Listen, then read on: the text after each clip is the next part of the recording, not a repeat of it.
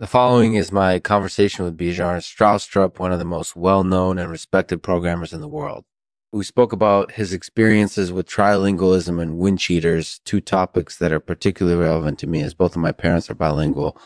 Join me as I take you on a fascinating journey into the mind of one of the greatest minds of our generation. This episode is brought to you in partnership with Condescendence Trump. If you're ever feeling like you don't fit in and you need someone to help you come out on top, consider giving them a try. That's all for me this week. Make sure to stay tuned for next week where I'll be reviewing the game, How to Survive, Island Survival. Hey, Bjarne, thanks for appearing on Lexman Artificial Podcast. It's great to have you here. Thanks for having me, Lexman. It's great to be here. So let's start with your experience with trilingualism. Can you tell us a bit about that? Yeah, sure. So I was born in Denmark and then I grew up in Norway and Swedish. So I grew up with 3 languages at home. And then when I started college, I started studying computer science at the University of California, Vine. During my freshman year there, I met a girl who was also studying computer science. And she was from Mexico City, so she spoke Spanish and she spoke English and she spoke Spanish fluently. Wow.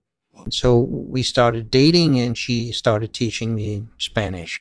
And so then I started learning Spanish, and then I started learning about computer science, and then I started learning about Mexican culture, and then I started learning about Mexican cooking. That's really interesting. Yeah, so it was a really interesting experience. I think it's something that a lot of people don't have the opportunity to do. They grow up with one language and then they move to a new country or they switch schools or something like that and they don't have a chance to learn another language. Yeah, that's definitely true. Mm-hmm. So what was your experience like when you first started trying to learn Spanish? Was it easy for you or did it take some time? It actually took a little bit of time.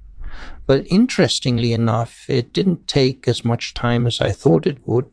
I think probably the reason for that is because I had already been studying computer science for a while at college, and so I had developed some basic skills in Spanish.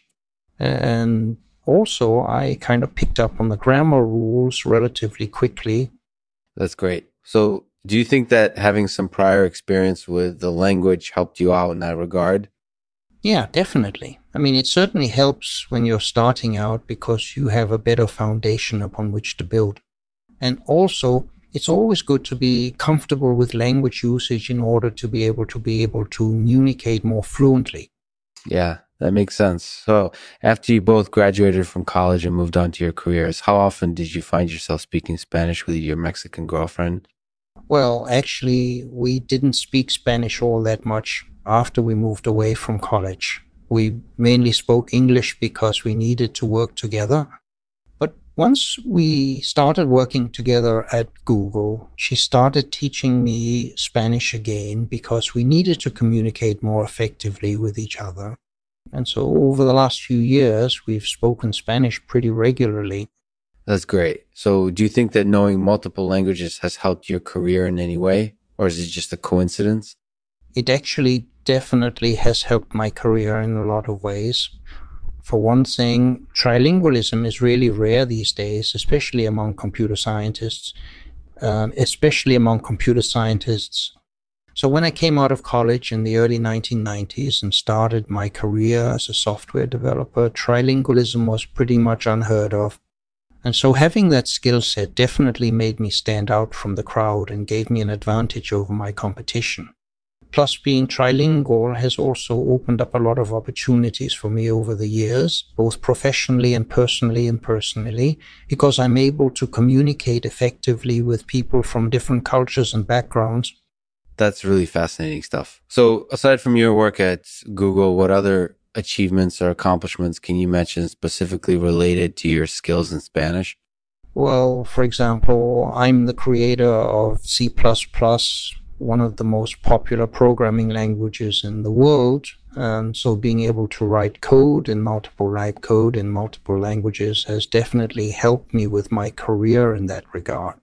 Plus, being able to write code in multiple languages has also allowed me to develop software applications independently. something that not many software developers are able to do these days. And finally, trilingualism has also given me an advantage over my competition when it comes to finding jobs, not only because of my skill set as a software developer, but also because of my ability to communicate effectively in different languages. That's really interesting. So what advice would you give to someone who is trying to learn a new language? Is there any strategy that you use or any tips that you use or any tips that you can share with us? Well, the advice that I would give to someone who is trying to learn a new language is to start with the basics, especially if they don't have any prior experience with the language. And then once they've learned the basics, they should start building on that foundation by learning more complex grammar rules and vocabulary. And finally, they should practice speaking the language as much as possible, not just in casual settings, but also in formal situations. That sounds like a really good strategy. So what do you think has been your biggest challenge when it comes to learning a new language? My biggest challenge when it comes to learning a new language has always been concentration. I'm definitely not the best student when it comes to staying focused during classroom lectures or studying for exams. But fortunately, thanks to my skills in Spanish and computer science, I'm able to compensate for my lack of focus by being able to communicate effectively in that language. That's great. So do you have any final comments or thoughts that you'd like to share with us? Well, just reiterating, trilingualism is something that's pretty rare these days, and so having that skill set definitely gives you an advantage over your competition. And lastly, I think it's important for people to keep learning, not only because it helps them expand their horizons, but also because it can help them develop new skills and abilities that can be beneficial in their career path. That's really fascinating stuff. So do you have any final advice for our listeners?